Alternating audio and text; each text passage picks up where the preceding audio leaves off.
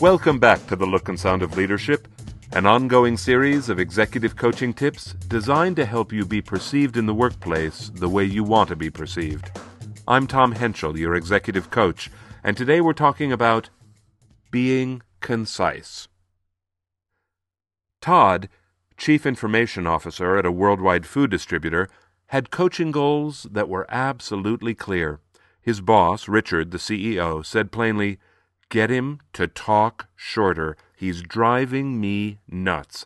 If he can't stop over-talking, he's going to have to find someplace else to work." I knew Richard was exaggerating only a little. Being concise is a critically important skill and extremely difficult to accomplish. As proof, I only have to look at my clients' coaching goals over the past 15 years. The need to be more concise is one of the top 5. And these aren't the goals of budding young professionals. These are goals of extremely successful senior leaders in virtually every industry. They just can't stop talking. What's going on? Todd's situation is a perfect example to learn from. When I asked him what he knew about this issue of over-talking, he said, "I really only do it when I feel strongly about something, or when I want to make a point, or when I feel like my expertise is being challenged, or..." I smiled and interrupted him. "You do it a lot." After a pause, he smiled too and said, "Yeah, I guess I do." I asked him, "What stops you from talking shorter?" He thought about that, then said, "If I were to talk shorter, I'd feel like I'm not giving the whole picture. It's like I'm leaving out important information, like I'm not doing my job. If I don't tell them everything I know, then I feel I'm withholding, and..." He went on at length. Todd's feeling that he just had to provide more information or he wouldn't be doing his job is common. It's one of 2 reasons I hear from people when I ask why they don't talk more succinctly. I'll get to the second reason in a minute. But it's faulty reasoning. It's merely a way to justify less than executive performance. Here's why. Let's say you're making a recommendation that could have serious consequences for your division. It's completely natural, given the potential ramifications, that you'd want to explain all you're thinking. But you're in your position because you've earned it.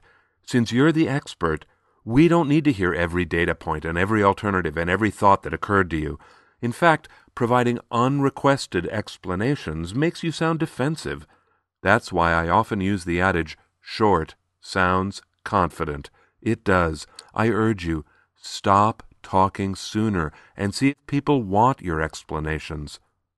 In response to Todd's feeling that he had to contribute or he wouldn't be doing his job, I asked, "But Richard is clear that he doesn't want your information. Why are you giving him data he doesn't want?"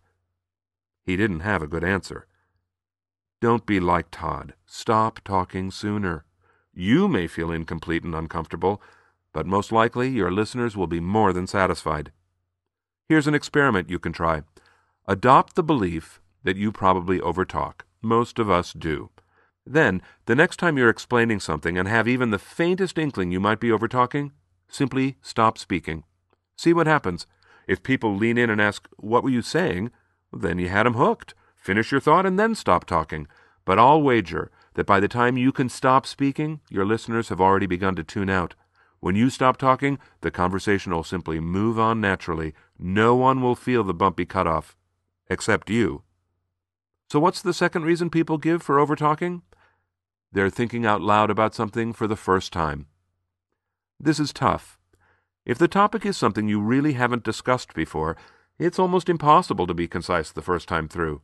In those situations, tell your listeners what you're about to do. Preface your remarks with phrases like, "Let me think out loud for a minute," or, "I haven't formulated my thoughts about this yet, but what comes to mind is..." Phrases like that help people know what to expect, so you won't lose credibility when you ramble through your thoughts. But even in those cases, I encourage you, stop talking sooner. Your listeners will be satisfied long before you've explored all the corners of your thinking. Short does sound confident. Rambling sounds subordinate. Expend the energy it takes to stop talking sooner. You won't achieve the look and sound of leadership until you can. That's today's edition of the Look and Sound of Leadership. A complete archive of our executive coaching tips can be found on the Essential Communications website, EssentialCom.com. That's EssentialCom with 2 M's. Click on the Tips and Tools button. Thanks for listening.